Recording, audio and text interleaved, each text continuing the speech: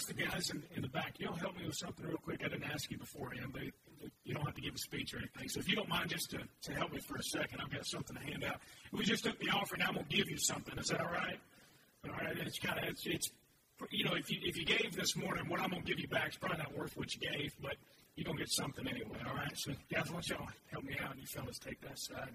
Austin, you and I will take this side over here. Here, you start. Go like that. Take one of those and pass it down. And like I said, I'm going to have to trust you not to be distracted the whole time, because I know what a good-looking crowd this is, and I know you can't help but just look at yourself over and over and over in that mirror. Isn't that true? Some of you probably looked in the mirror this morning, and we'll talk about that in just a minute. All right, here's what I want you to do. I want you to place your mirror just to the side for a second. I tell our Sunday night crowd quite often, I used to teach sophomores in high school. And unfortunately, we don't really change as we grow up. We're distracted and all that. I understand how it goes. And so, anyway, I'd like for you to place your mirror off to the side. I want you to take out your bulletin and turn it over, and we're going to have a little pop quiz. Speaking of school, a little quiz. Now, this quiz is only for those who were here last week. So if you weren't here last week, you're off the hook. How about that? You don't have to take a quiz. If you didn't hear the sermon last week, you are off the hook. Now, here's the pop quiz. On the back of your bulletin, I just want you to see if you can answer these questions based upon the sermon last week. How about that? Some of you are already nervous. Listen, I mean, you don't get a grade on this. All right? Only God is going to know. How about that? I'm going to sick God on you. All right, so, from last week's sermon, I gave you the sermon in a sentence toward the end, and I actually gave it at the beginning as well, that authentic Christians refuse to let the Scripture become what? Write it down if you know. Refuse to let the Scripture become what? Let's see if you were listening. See if you were paying attention. See what you remember. I try each week to give you the sermon just in one statement that you can sort of take back and remember. That was the theme we were talking about. All right, so write it down. Some of you are cheating, looking on somebody else's paper. He stole my answer, something like that. All right. See, what do you remember? Authentic Christians refuse to let the Scripture become. Well, all right, we'll come back to that in a second. Now, I also gave you an assignment last week. Based upon the theme of what we talked about, I gave you an assignment to do something each day. There was one thing that I challenged and asked you to do just once each day.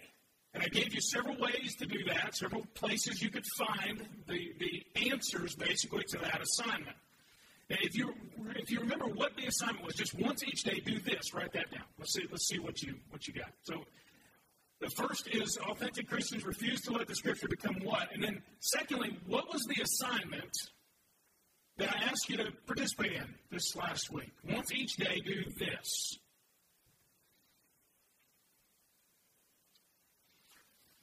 I fully realize that for many of us here, it is, and not just here, but I think in many churches, if not all churches, I would say across the country and around the world, that by Monday morning, Sunday sermon is gone.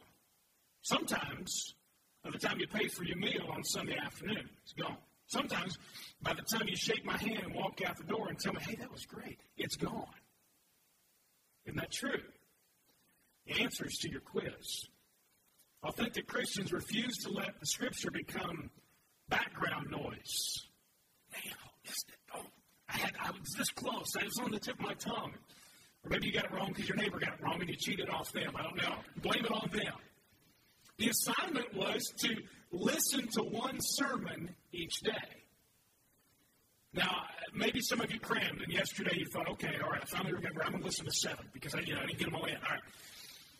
But the idea last week, of course, was that one test of true faith, of authentic Christianity, is our reception of the Scripture.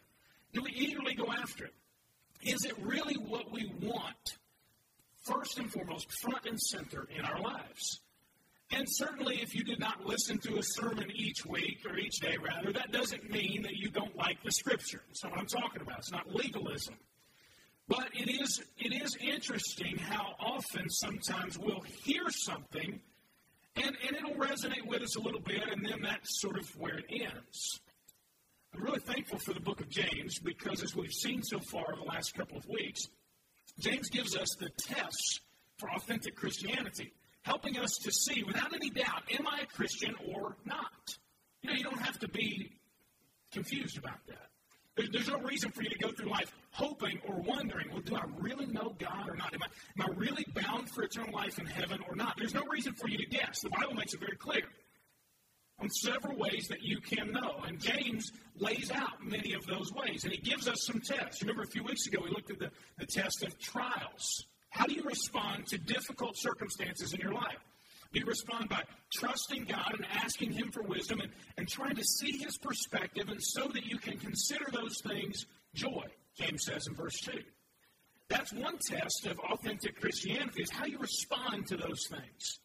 That doesn't mean that every single time you have a trial in your life that your perfect response there just dictates, well, I must be a Christian, but it's the pattern. It's the desire to see what God is doing. And then we looked at the test of temptations. How do you respond to temptation? Do you take it seriously?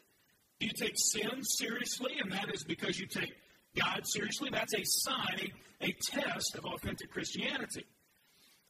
Those who don't take temptation seriously, who just run headlong into sin, and that's the pattern of their lives, there's a good chance that they don't know Jesus, the Bible says. And then we looked at last week the test of our reception of God's Word.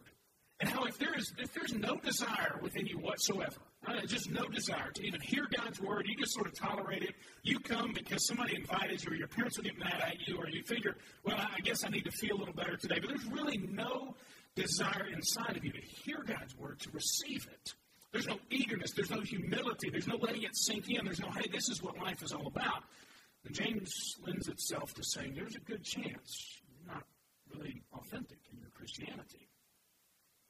And then we get to this week, and I think we see in our homes and in our workplaces and in our churches that many people have fallen into the trap of hearing and not doing. You know what the next verse is after James talks about our reception of the Word? It's James 1:22, famous verse. Be a doer of the Word and not a hearer only. And isn't that true in many of our churches, many of our homes? And I get you with a pop quiz this morning, not to hammer you, but just to highlight the fact that isn't it easy sometimes to hear something and almost let it go in one ear and out the other, maybe even like what we heard, maybe even appreciate what we hear, what we read in the Scripture, and then nothing happens. Listen, I've fallen into that trap. Have you been there and done that? You know what I'm talking about? James says one test, probably the greatest litmus test for authentic faith is what you do with what you've heard. And so we see this morning in James that particular theme. I think it's epidemic, unfortunately, in homes, in churches, in schools, and workplaces, that many times, and I say epidemic because I think it's true, we have so many people who will hear and hear and hear and think and understand and get what the Scripture's saying and yet not apply it, not do anything with it. And parents, I want to tell you, I read something this last week where an evangelistic speaker had just given his big sermon and a young man walks up to him. And he was talking, of course, the guy was talking about living out your faith and making it evident in your life and having it then impact those around you. And this young man walks up to the speaker and he says, I want you to know that you're a liar and a jerk. And the guy says, well, hold on, wait, we don't even know one another. He says, why do you say that? He said, you know what? He said, my parents have gone to church for years and years and years and years.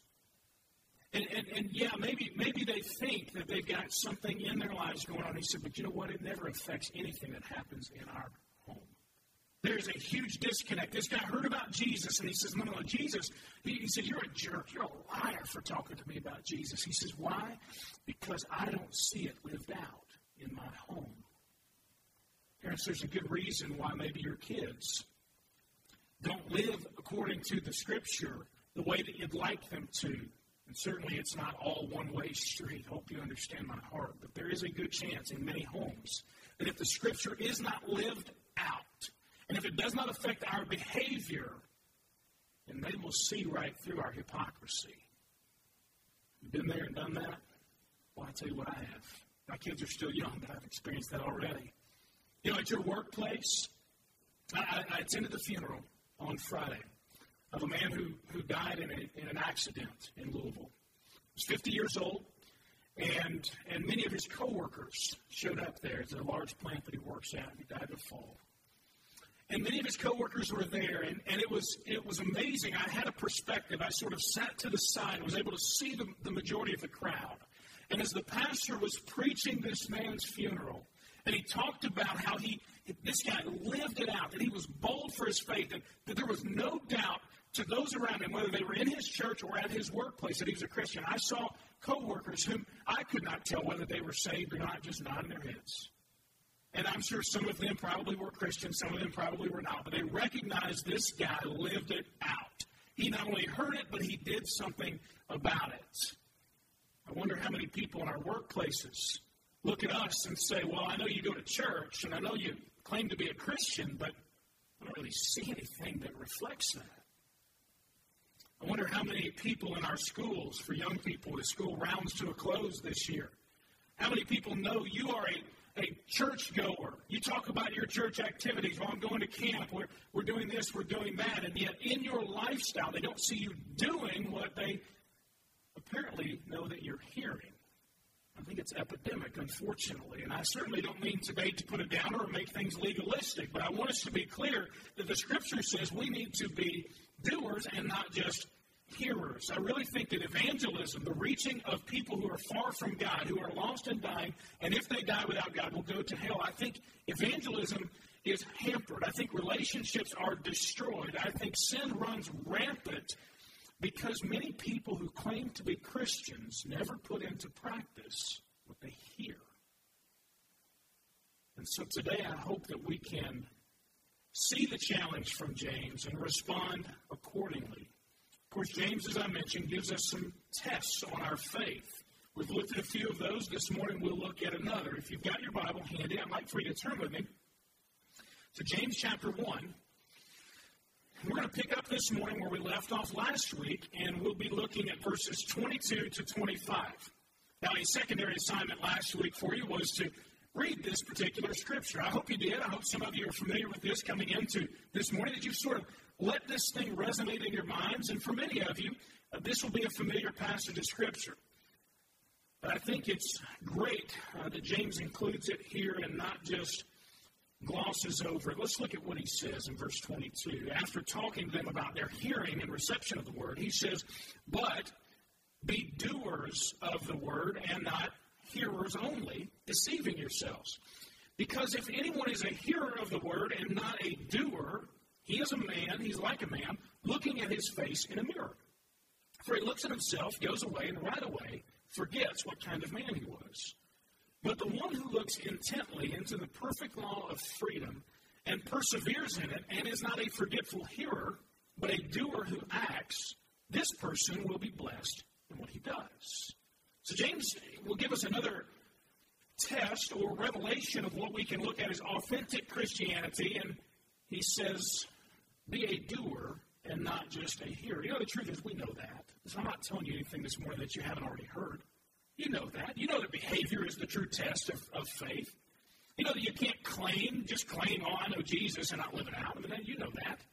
Even the person who is far from God this morning knows that really, in essence, the Bible calls for commitment. It doesn't call for a claim to faith. What's it call? A commitment to Jesus. And so we know this. It's not news to us. We know the Bible is full of passages highlighting this theme. Over in Joshua, maybe you want to write down some of these references. You go back and look at them later on and just see how this theme is woven throughout Scripture, that we are to be doers and not just hearers. Joshua chapter 1, look in verse 7. Just write that down. Above all, God talking to Joshua, be strong and very courageous to carefully observe, that means do, the whole instruction my servant Moses commanded you. Do not turn from it to the right or to the left so that you will have success wherever you go. Then he says in verse 8, Joshua 1. This book of instruction, that's talking about God's word, must not depart from your mouth. You are to recite it day and night so that you may carefully observe or do everything written in it. So we know this is a theme way back from the Old Testament. The people of Israel were told, don't just hear what God is saying, do it. And God says you'll be blessed if you do. And if you don't, there will be curses. That's what the nation of Israel knew. Jesus highlights this as well in Matthew in chapter 7. The Sermon on the Mount, Jesus, in the greatest sermon ever preached, he gives this truth. He says in verse 24 of chapter 7, therefore, everyone who hears these words of mine and acts on them or does them will be like a sensible man who built his house on the rock. The rock of what? Scripture, the teachings of Jesus. The rain fell, the rivers rose, and the winds blew and pounded that house, yet it didn't collapse because its foundation was on the rock, on doing the Scripture. But everyone who hears these words of mine and doesn't act on them will be like a foolish man who built his house on the sand. The rain fell, the rivers rose, and the winds blew and pounded that house, and it collapsed, and great was its collapse. Jesus highlights that as well. Then we get over in John chapter 14, verse 15, and Jesus says, you are my disciples, you are my friends, if you do what I command you. He says, if you do it, then you are truly showing that you are my disciples. He says in Matthew chapter 7, you'll know people by their fruit, by their behavior, by what comes out of them. Then we see in 1 John, a great book. If you've never read the book of 1 John, I encourage you to do it. It's a short book that you get through really almost in one sitting. You could probably take a week or so and study it. In 1 John chapter 2, John, the apostle here, is writing, and he says, beginning in verse 3, he says, this is how we are sure that we have come to know him. You want to know how do you know if you're a Christian? How can I really, really, really be sure? How can I remove any doubt whatsoever? You ever struggle with doubt? Read 1 John. He says, this is how we are sure that we have come to know him, by keeping his commands. Not by a warm, fuzzy feeling, but not by trying to jump through a bunch of hoops, and not by perfect attendance at church, not by just memorizing Scripture and getting gold stars when you were a kid. I got a lot of gold stars when I was a kid. Doesn't mean I'm a Christian. By keeping his commandments. The one who says, verse 4, the one who says, I have come to know him without keeping his commands. You want to know what the Bible says about those who say, well, I know Jesus, but I don't really live it out. I mean, yeah, I'm a Christian, but, good grief. And we're talking just, I go to church. He says, the one who says, I have come to know him without keeping his commandments is a what? You know what the Scripture says? A liar. And the truth is not in him. But whoever keeps his word, truly in him, the love of God is perfected. This is how we are in him. The one who says he remains in him or knows Jesus should walk or live as he, Jesus, lived. He says in verse 7, I'm not writing you a new command. I knew this. This isn't news to us. We know this, but it's good to have a reminder. And later in 1 John in chapter 5, he says this in verse 3, for this is what love for God is. How do we love God? Well, it's not just in words, John says. He says this is what love for God is, to keep his commands. Jesus would say, how can you say you love me or follow me if you don't do what I say? And so the test is always obedience to the Scripture. It's always doing what we have heard. It's not just saying, it's not just knowing, and it's certainly not just hearing, though we looked last week at the importance of hearing. But if all we do is hear and hear and hear and hear and hear and never do, then James says we are deceived. We are fooling ourselves. What an incredible truth. And so why is it then?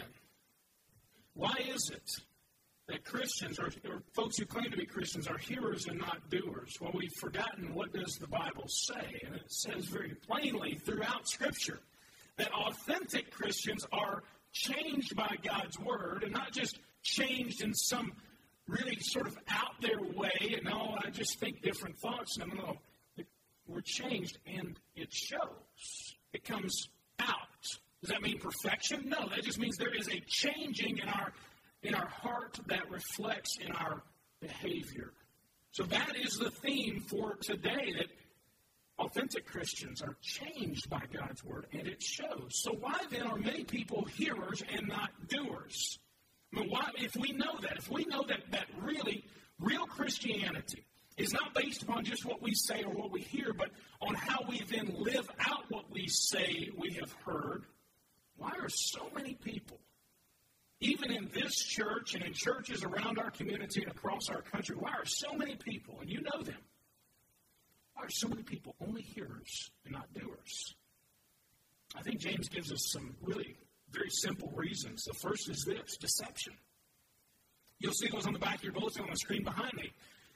One reason that many people are hearers and not doers is because they are deceived. Look at verse 22. He says, "But be doers of the word and not hearers only, deceiving yourselves."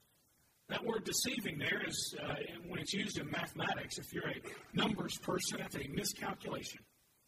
You didn't add it up right. 2 plus 2 you thought equaled 5. James says, wait a minute. That's kind of stupid. That doesn't make sense. That's foolish. He says, how can you say that you are an authentic Christian if you don't do what you have heard? He said, you've miscalculated. If you think that you really are a believer in Jesus Christ and you don't do, instead of just hearing, so you miscalculated. You're off base. What have you miscalculated about? What are we deceived about? He says, about our salvation. Very, very simply put, about our salvation. I really believe there are many people, maybe some sitting here today, who truly believe they are Christians because of a pattern of going to church. Or, well, I made a decision, I think, way back then, and there's been no change whatsoever. James, I believe, would say, and I think the Bible supports it as a whole, we're deceived if we believe that. And I'm not here to scare you or to cause you to doubt, but I certainly want to put the mirror of God's word in front of us today and have it reflect back to us, are we authentic or are we not? So it's easy to be deceived because maybe you've heard and heard and heard, or you've attended church, you play along and you smile and you have some knowledge, or maybe like the gentleman that I spoke with last week, a guy named Willie stopped by my office. Older gentleman. His grandson came with him and drove him, and he came to my office, never met him before, just wanted to talk to a preacher. And I have those random conversations from time to time, and it's sort of interesting. If you ever wanted to be a preacher, a pastor, you can come and talk to me, and I'll help you understand some of the interesting parts of it. The gentleman stopped by, and I'd never met him. He was very hard of hearing, and so we had to shout back and forth to one another, which made it even more interesting in my office, yelling at one another, though we weren't mad. And so it was kind of interesting. And Willie stopped by, and he just began to explain to me his life. He was probably in his 80s, I would guess, probably early 80s. And he began to explain how, hey, I was baptized in the Baptist church when I was 10, and he began to rattle off his life since then. Of all the things that really he just was now realizing, he's being convicted by the Lord, I believe, on these things, and how he had treated his family, and the things he had done, and so on and so forth. And I really felt, I can't say for sure, though it's never my place to say for sure, I can't say that I really thought that Willie was an authentic Christian beginning at age 10. Though he was baptized in the Baptist church. How about that? Why? Because there was no pattern of change in his life. There was nothing that would suggest that Jesus really had come into his life, that Willie had truly given his life to Jesus. Now, if he had just had some ups and downs, and okay, I slide back a little bit, but my heart is still set on following God, okay, then I would say, you know what, I think you've just fallen into a pattern of sin. Let's repent. Let's get that back on track with what God wants. But I felt compelled to present the gospel to Willie, because it was evident to me that based upon his doing of the word, there probably wasn't a lot of authenticity there in his faith. Does that make sense? I hope it does. And I don't know if you look back on your life and you say, you know what, I lit some s'mores on fire next to the campfire, and I sang a couple of songs, and we sang Kumbaya, and I really felt the presence of God there, and I guess that's when I became a Christian. But since then, or maybe I was baptized when I was 8 years old, and, I just kind of felt like, a couple of my friends were going, and so I figured I should too. My parents really wanted me to do that, and so I thought it was special for them. But since then, there's been really no change. There hasn't been anything different. I think James would say we've got to take a close look in the mirror of God's Word and say, is our faith really authentic? Do not be deceived. Maybe you've done that, made that commitment you thought, or said that prayer, and yet there's been no change. Maybe today you realize, you know what, I want to be sure. God, I really want you in my life. It's not saying you'll be perfect. Please don't misread me. I'm not saying that if you've committed a sin since you've been a Christian, that somehow you weren't saved to begin with. Please don't misread me. I became a Christian when I was 8 years old. It was a legitimate decision. I was broken knowing I needed a Savior, committed my life to Jesus, and you realize that every major sin that I remember committing has been as a Christian. Every one of them. Does that mean I'm not a Christian? No, it doesn't mean that. I can tell you what, my heart is crushed when I sin. It's crushed. It may not be just immediately, but most of the time it is. God is all over me. Maybe you've experienced that. I would say to you, if you're a person, you know what, I've been sinning and sinning and sinning, but God has been all over me. I would say probably your faith is authentic. Respond to God. Turn back to Him. Repent. You know, some analogies work here. You know, it's like the sports fan who knows everything about the game, who can talk about the players and analyze all that kind of stuff, but they've never played a game in their life. They're not an athlete. They're somebody who knows about athletes. Or it's like a person who audits a class in college. What do? They listen, but they don't do any of the work. You just sit there and audit the class. Hey, it's great. I don't have any responsibility. Many times we approach Jesus like, oh, yeah, I like what he had to say. He's a good teacher. It's great. But that's where it stops. James says, don't deceive yourselves. So James says that we are not to be hearers only, but be doers so that we won't be deceived. Then he gives a great analogy to illustrate it. And I want to roll through this and help you see this analogy. Verses 23 to 24, what does he say? Because if anyone is a hearer of the word and not a doer, this is great. He is like a man looking at his own face in a mirror, for he looks at himself, goes away, and right away forgets what kind of man he was. Now, maybe you've read that before and you thought, what does that mean? I mean, how on earth can that happen? Well, here's basically what he's trying to get across. He says, he's like a man who looks in the mirror. Now, the words he uses here, both looking and in the mirror, you have to understand that he's not writing to 21st century Americans who have these perfect mirrors, and all you got to do is kind of, use a little Windex, and there you've got it back again. Ancient mirrors for the typical person were made out of beaten down and flattened and sort of polished bronze for the most part. Or maybe if they had a little bit more money, it was made out of silver. If they're really rich, it was made out of gold. Now, you go try to, beat a piece of bronze flat, polish it up real good, and you're going to have to look close to get a good reflection of who you are. And so if you turn it just right, kind of angle it a little bit and look in real close, James says, well, you get an idea of what you look like. And he says, it's like a man who looks in that kind of mirror, so you have to look intently and sees his face. And he says, he uses the words, the face of his birth, the natural face, sort of your face when you first get up in the morning. Now, some of you looked at your face this morning. You didn't see the face that you saw earlier this morning, ladies. I'm not getting into it, but I'm just saying, the face that you've got on this, here at church, probably not the face you woke up with this morning. All right? Now, for some of you, your husband said amen. All right? And so, anyway, but that's what James says. He said, you're like a man, if you don't do the word, only hear it, you're like a man who looks really closely in the mirror, first thing in the morning, and you see the flaws. You know what I'm talking about? Fellas, you see that you need to shave. You see that you've got, some things that aren't quite right. Ladies, you see what you think needs to be covered up. And then he says, walks away. So it's not as if this person who looks in this mirror has no idea what they need to fix. They just don't do it. And so I really believe that the deception comes first through delay. That's the next blank there on your outline. You have, why are people hearers and not doers? Well, first they're deceived into thinking that they can be a hearer and not a doer and still be a legitimate Christian. And they're also deceived because they delay. I mean, think about it. Have you ever gotten somewhere and you kind of, fellas, you rub your face and, oh, goodness, I forgot to shave. And you got to be somewhere important. You're dressed up in your suit. Listen, I did that once. And here I am. I had to go. My senior year at Murray State, I show up for picture day with a beard. I forgot to shave. So I've got these pictures of me with this.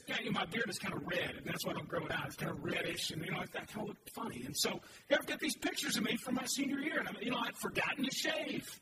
Ladies, maybe you've gotten somewhere and you realize that you only, really focused on one side of your face and not the others. I don't know how it works for you. Or maybe there's part of your hair that really got the way you wanted and you walked away and you thought, I'll come back to that in a minute, and you didn't. And you get somewhere and somebody's kind of looking at you and, and you're thinking, what? And then you look in the mirror again and you think, I forgot to fix that. I didn't do it. And the truth is that James draws this analogy, and it's true with us as people in the church as well, that it's often true that we'll hear something that stops us in our tracks. Maybe we'll hear something preached, or we'll read something from the Bible, or we'll be reading a devotion, and it stops us in our tracks. If we don't do something about it right then, if we delay, and we're just like the person who forgets what they look like, they forget what was wrong with them. You forget what your face looked like first thing in the morning, and you don't do anything about it to fix it, to get yourself ready, so to speak. James, with a great analogy, says, don't delay. Maybe we figure what we hear on Sunday morning, I'll take care of that later on. There's no real need for me to respond. The pastor will ask people if they want to come and pray at the altar or something, but, it's kind of embarrassing. I'm not sure if I want to do that or not. I'll just take care of it later. James says, don't delay. The truth is that authentic Christians will rehash what they learn. They'll go over it. They'll deal with what comes to the surface, what they see in the mirror, and they'll immediately address the flaws. So James says one reason for deception is delay. The next reason is distraction. You have deception that comes when we believe that it's okay to be a hearer and not a doer, and maybe we are delaying in our response to it, and that's caused because of distraction. He says he looks at himself, goes away, and right away forgets what kind of man he was. You ever been in front of the mirror and you get called away, so to speak, phone rings? The kids start yelling at each other or hitting each other or whatever it is. Or, you've got to go, I've got to go do this, or I need to go grab something and set it where I need to be. And you get distracted, and as a result, you forget to go back to the mirror. You forget to fix what the mirror revealed. And James says that's what a person is like if they're not a doer and only a hearer. They're distracted. That's why often it will be the case that what you hear on Sunday morning will be gone by Monday morning or by Wednesday morning or certainly by the next Sunday. Why? Because we get distracted. Monday happens. Work happens. Kids happen. Family and so on. Whatever it may be, things happen and we get distracted and we aren't focused on God's Word, rehashing it over and over again. You've left the mirror to go fix breakfast, basically. You've left the mirror to go put your shoes on, and you forget what it was that needed to be addressed. The truth is that often in our lives, isn't it true that we're so distracted, so hectic in our pace of life, so much with information overload that we sometimes get distracted to the point where we forget what God was saying to us. Folks, this has nothing to do with me as a preacher and how you feel about me and all that. That has nothing to do with it. It has everything to do with our response to God's Word. I hope you understand where I'm coming from. It doesn't hurt my feelings if you didn't get the quiz right earlier. That's not the point. But the point is, I hope that we will be a church, that we'll be people that will not be distracted by the things of the world so much that we forget what God is saying. So James says, don't be deceived, don't delay, and don't be distracted. I want you to take out your mirror. You've forgotten about it now, haven't you? Oh, we got a mirror. I forgot. Should have been looking at that. Take out your mirror. I want you to look at it like you were a little bit earlier. I've got one here. I'll look at it. Look all around. Look intently. Close. It's kind of scary.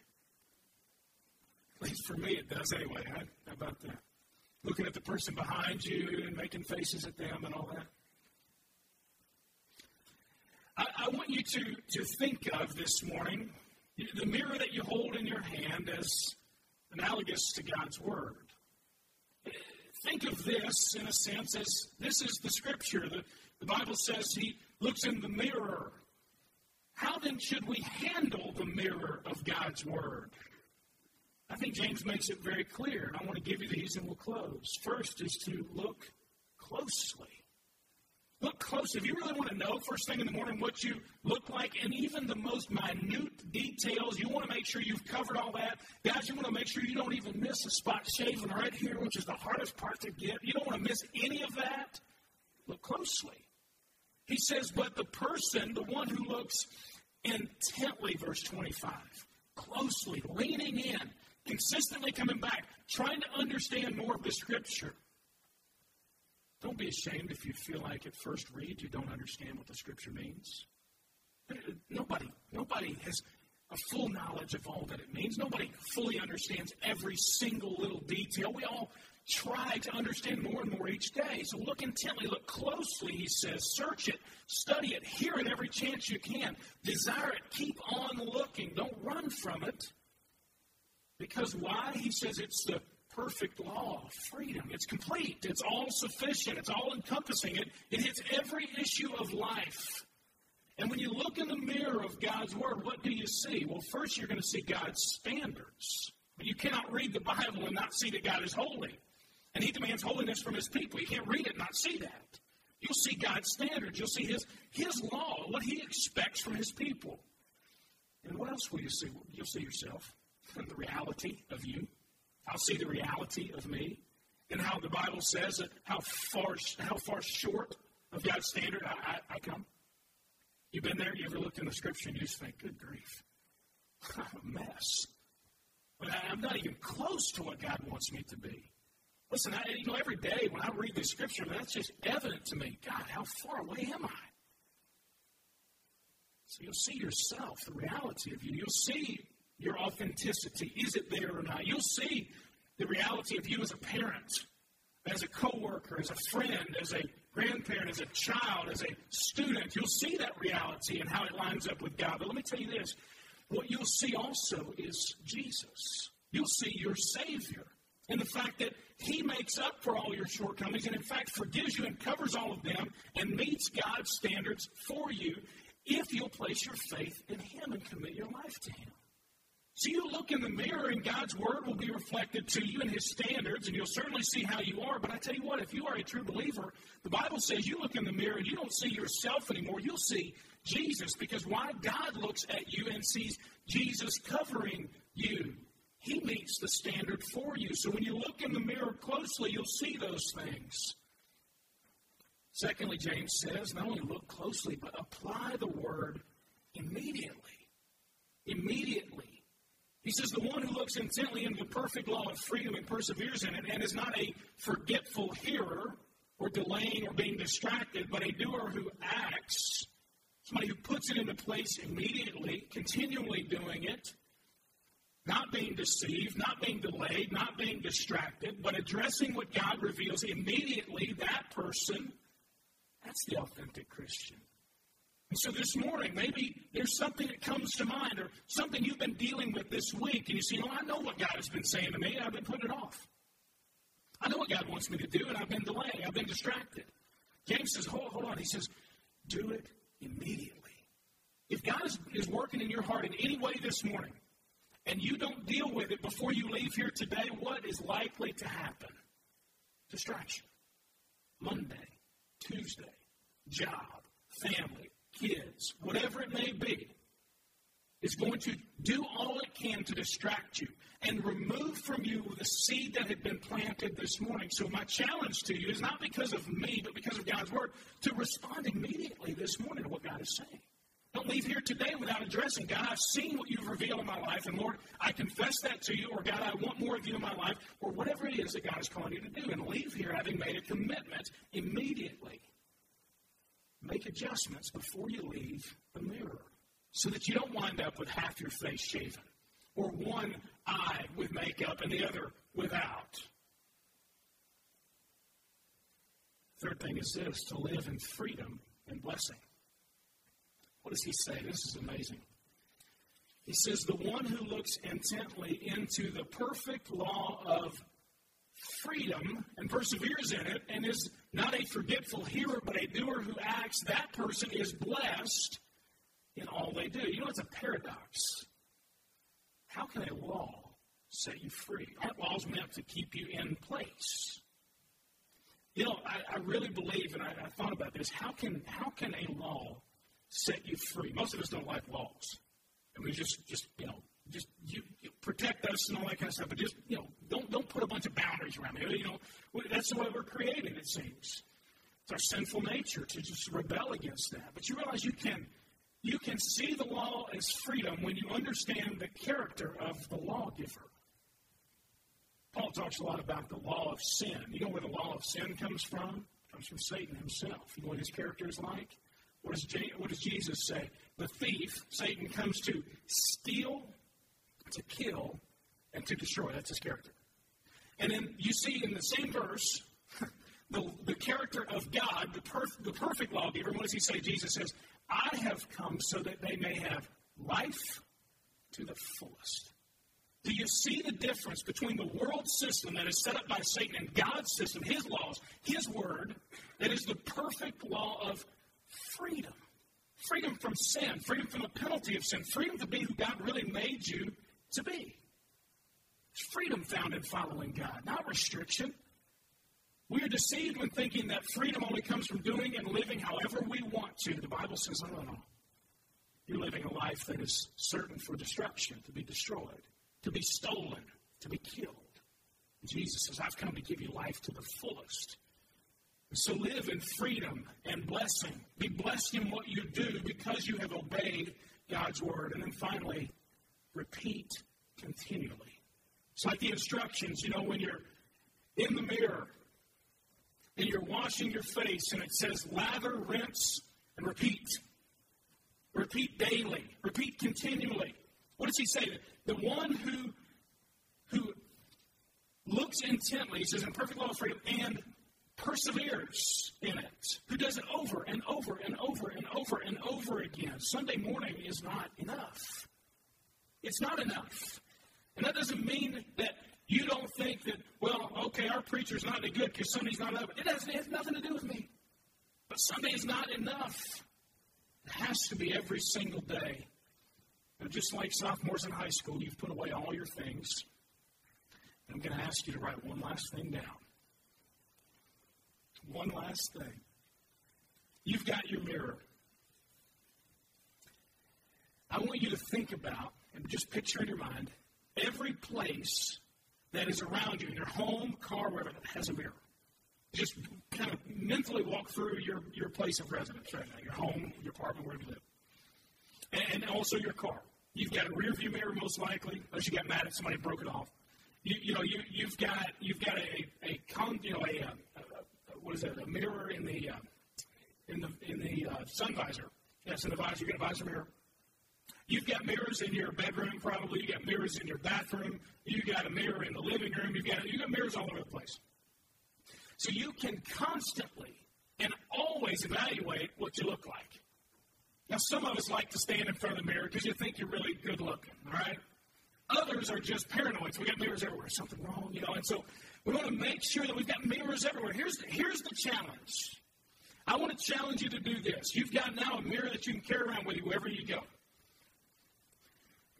I would challenge you, and as you take this mirror with you, that as you look at those mirrors in your home, that it would not be just a reflection of what you physically look like, but you would be reminded to say, you know what? What do I look like spiritually today? And maybe you'd place the mirror of God's word, his scripture, around in different locations. Here's what I want you to write down. I want to give you some examples of that, and then we'll close. But maybe in your bedroom you'd place this scripture, Psalm 113, verse 3. From the rising of the sun to the going down of the same, the name of the Lord is to be praised. And maybe first thing when you get up, you'd see that in your bedroom. You say, praise God for another day to live. Praise God for another day to bring him glory. Praise God for another day to maybe reach somebody for Jesus Christ. Praise God that he still is on the throne today. And as you go to bed at night, you can say, praise God that he saw me through another day. Praise God that he still is the same. The Bible says yesterday, today, and he'll be the same tomorrow and forever. Psalm 113, verse 3. Maybe in your car, you can put Proverbs 29:11. A fool gives full vent to his wrath, his anger, but a wise man holds it back. Been there in a car and wanted to give full vent to your anger?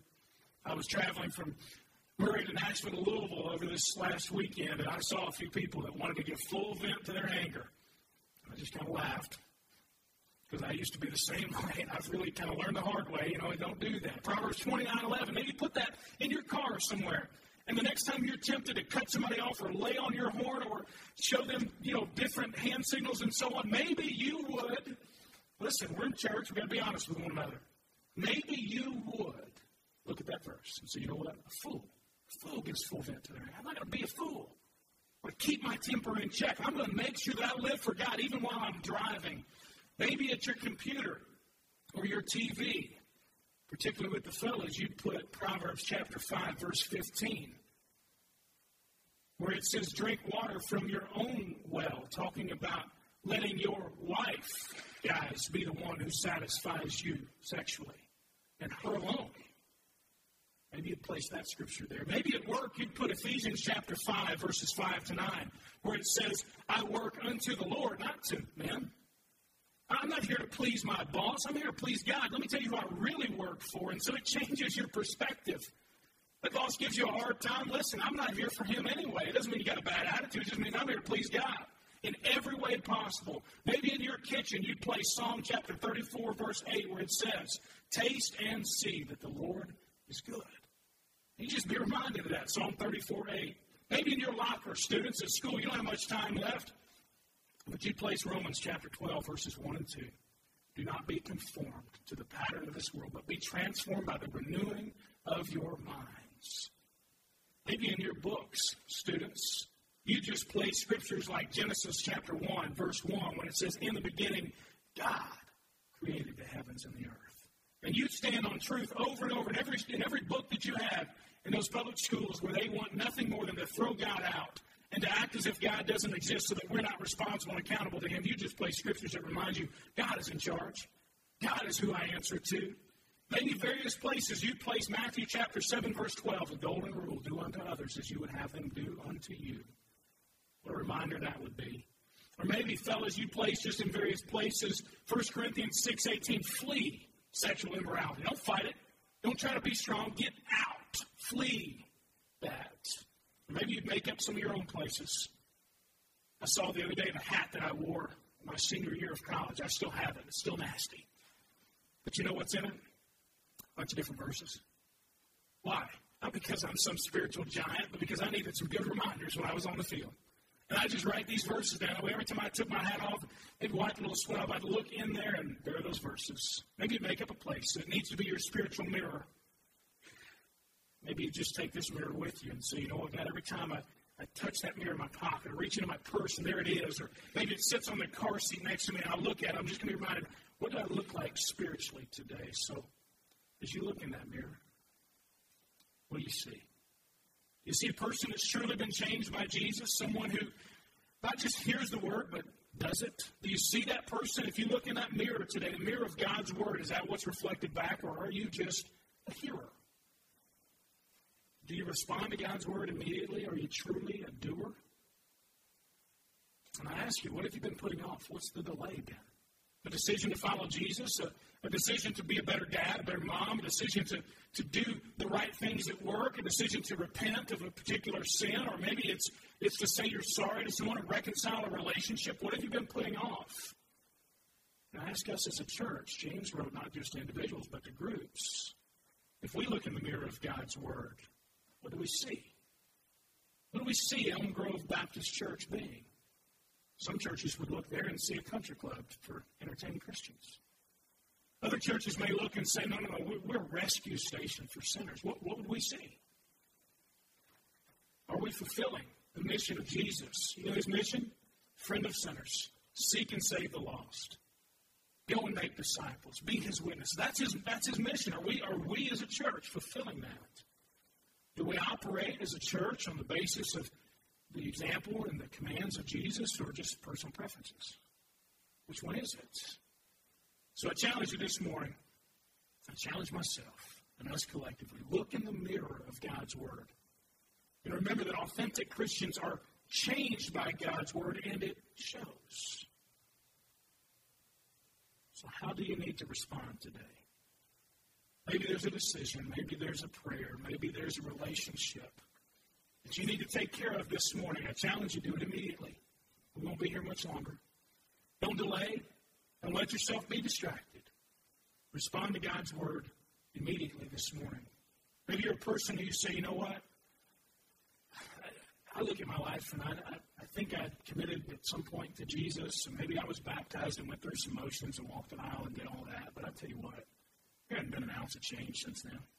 There hasn't been anything. Maybe today you say, you know what, I'm just going to be bold and humble enough to say, I need Jesus in my life. Maybe that's your decision today. You realize and admit, you know what, yeah, I'm a sinner. It's like everybody else. I've messed up. But I thank God that he sent Jesus to die for my sins so that I can live forever with him, so that I can experience abundant life to the fullest here on earth. Maybe that's your decision this morning. I'm going to lead us in prayer, and then we'll have a closing song. And I challenge you and encourage you, respond immediately to whatever God is saying to you this morning. Let's pray together. Heavenly Father, I thank you for the mirror of your word. Lord, it's tough sometimes to look into that mirror because I know myself, God, I see so many things that need to be addressed. But God, I pray that we would not just be hearers of your word, but be doers. And as what is reflected back to us shows our imperfections, that we would simply cry out to Jesus, asking for forgiveness and asking that he would fill the gaps. And Lord, I thank you that he is perfect and sufficient to do just that. He can save and he can empower and he can encourage and he can help us. And that you always, Lord, always forgive us when we turn back to you. So God, whatever decision we need to make today, whatever commitment to you, to our families, to whatever it may be today that we need to make, I pray that we do it immediately. We not delay and not be distracted. Thank you for your mirror.